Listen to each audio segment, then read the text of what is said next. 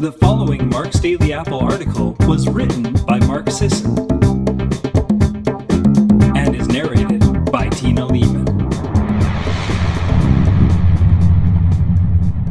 14 weird plant bits and where to find them. Foraging ethnic markets. 5 years ago, I wrote about all the odd animal bits one can find at ethnic markets. I procured and photographed the blood, the guts, the tendon, the tripe, the tails, and heads and feet, and all the other weird things you can and should eat. Meaty bits you won't find at the local Whole Foods.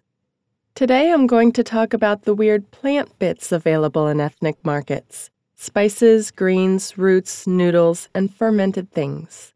But first, a few reasons why everyone should probably hightail it to the nearest Asian, Middle Eastern, African, or Mexican market.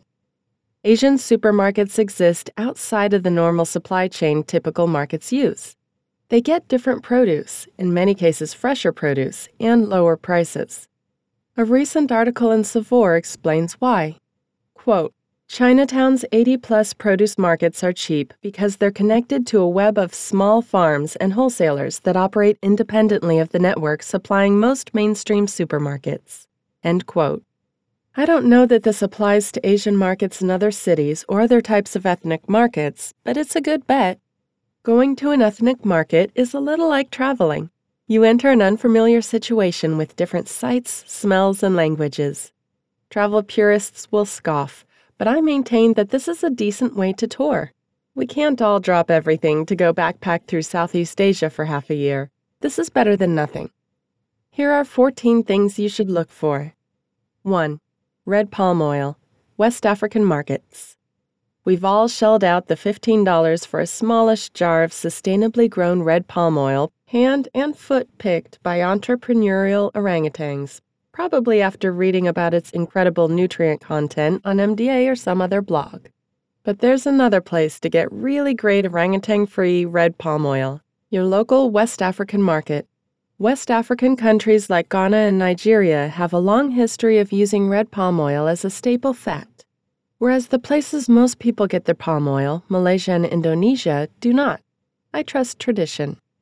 The red palm oil I've bought from African shops is the real deal. It's unfiltered. It's deep red rather than orange. It often comes unlabeled in mason jars. 2. Szechuan peppercorns, Asian markets. I don't know if these things are superfoods or anything.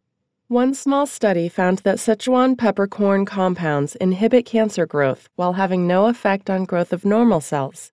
But I wouldn't hang my hat on that. No, the real reason I love Szechuan peppercorns is their provision of a totally unique flavor sensation, tingling. I find it goes best with lamb alongside cumin and something slightly sweet. 3. Natto, Japanese markets. I won't linger on natto, my favorite soy food. I've spoken up about it many times before. Natto is the single best source of vitamin K2 in the diet, a nutrient solely lacking in most modern diets. Eat it with sardines and a bit of soy sauce. 4. Prepared kimchi, Korean markets. Most Asian market refrigerated sections will have good kimchi in jars. It's standard stuff, Napa cabbage and whatnot. I'm talking about the many varieties of kimchi available in Korean market deli sections. You can find pickled cucumbers, mustard leaf, radish, and even a white kimchi that's flavorful without being spicy. 5. Gailan, or Chinese broccoli, Asian markets. Gailan is a member of the brassica family alongside broccoli, kale, cabbage, and Brussels sprouts. As such, it's probably going to improve your resistance to and excretion of various carcinogens, toxins, and other things you don't want. My favorite way of cooking it is to separate the thick stalks from the florets, steam the stalks for 3 minutes, then add the flowers for another 2 minutes. Toss in the sauce or fat of your choice. They're also good quickly charred over flames or on a hot cast iron skillet. Toss with salt, pepper, and lemon juice. 6. Fava greens, Asian markets. Most people haven't eaten fava greens. They're seasonal, available in the spring and early summer.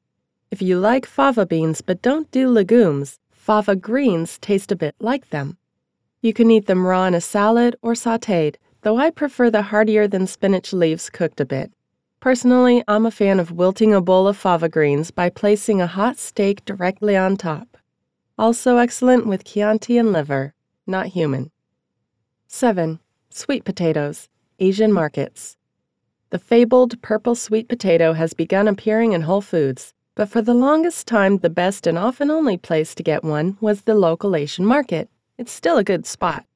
Don't worry too much about organic versus non-organic. Sweet potatoes are hardy plants that show very little pesticide residue and consistently place in the clean 15. 8. Sweet potato greens, Asian markets. After reading about the nutrient density of sweet potato greens back when I wrote the sweet potato post, I had to try them. They're really high in magnesium, that elusive nutrient, and they actually taste good. Treat them like spinach or chard. 9. Young coconuts, Asian markets. Forget canned coconut water. Every Asian market I've ever visited sells young Thai coconuts wrapped in plastic for about $1.50. The same exact coconuts, same label, upscale markets sell for 3 times the price. You get about a pint of the best coconut water you've ever tasted, plus a cup of sweet coconut meat. I recommend a machete or really strong cleaver. I've ruined at least 2 cheapo kitchen knives hacking away at these things. Look for pure white or cream-colored coconuts. Avoid any hint of pinkness, as that indicates spoilage. Buy a case for your next party and wow guests. 10. Shirataki noodles, Asian markets. You want prebiotic fiber? You want a low-carb noodle alternative? Try shirataki noodles, also known as konjac noodles or yam noodles. Konjac root is mostly glucomannan, a prebiotic fiber that encourages the growth of butyrate-producing gut bacteria in human subjects on a low-fiber diet. As we know from past posts, butyrate appears to improve insulin sensitivity and blood lipids, and decrease intestinal permeability. 11. Dosa batter, Indian markets. Being fermented rice and lentil pancakes, dosas aren't quite primal, but they've got a lot of things going for them. They're fermented, they're gluten-free, rice and lentils, and they often contain interesting spices like fenugreek, turmeric, and ginger in the batter. Next time the kids are clamoring for something pancake-adjacent and you don't feel like whipping out the gluten-free pancake mix, having a container of dosa batter will save the day. 12. Tulsi or holy basil, Indian markets. I've never cooked with tulsi, and I'm not sure it's really a thing, but it makes a fine tea. Animal studies indicate that tulsi provides a real boost to testosterone levels. It comes in bags of dried whole or powdered leaves and is considerably cheaper than the tea bags you find online. Try simmering a tablespoon of dry leaves in a cup of water with a teaspoon of coconut oil. 13. Ashwagandha, Indian markets. Ashwagandha is an Ayurvedic herb that most Western consumers have only seen in pill form. If you go to an Indian market, you can get whole dried ashwagandha root. It may not be a standardized extract with consistent levels of active compounds, but you will be getting the extraneous compounds that purified extracts omit. Tastes a bit musty, honestly. Suffer through the tea or toss a root in with your next batch of bone broth. And number 14, spices in general, any market.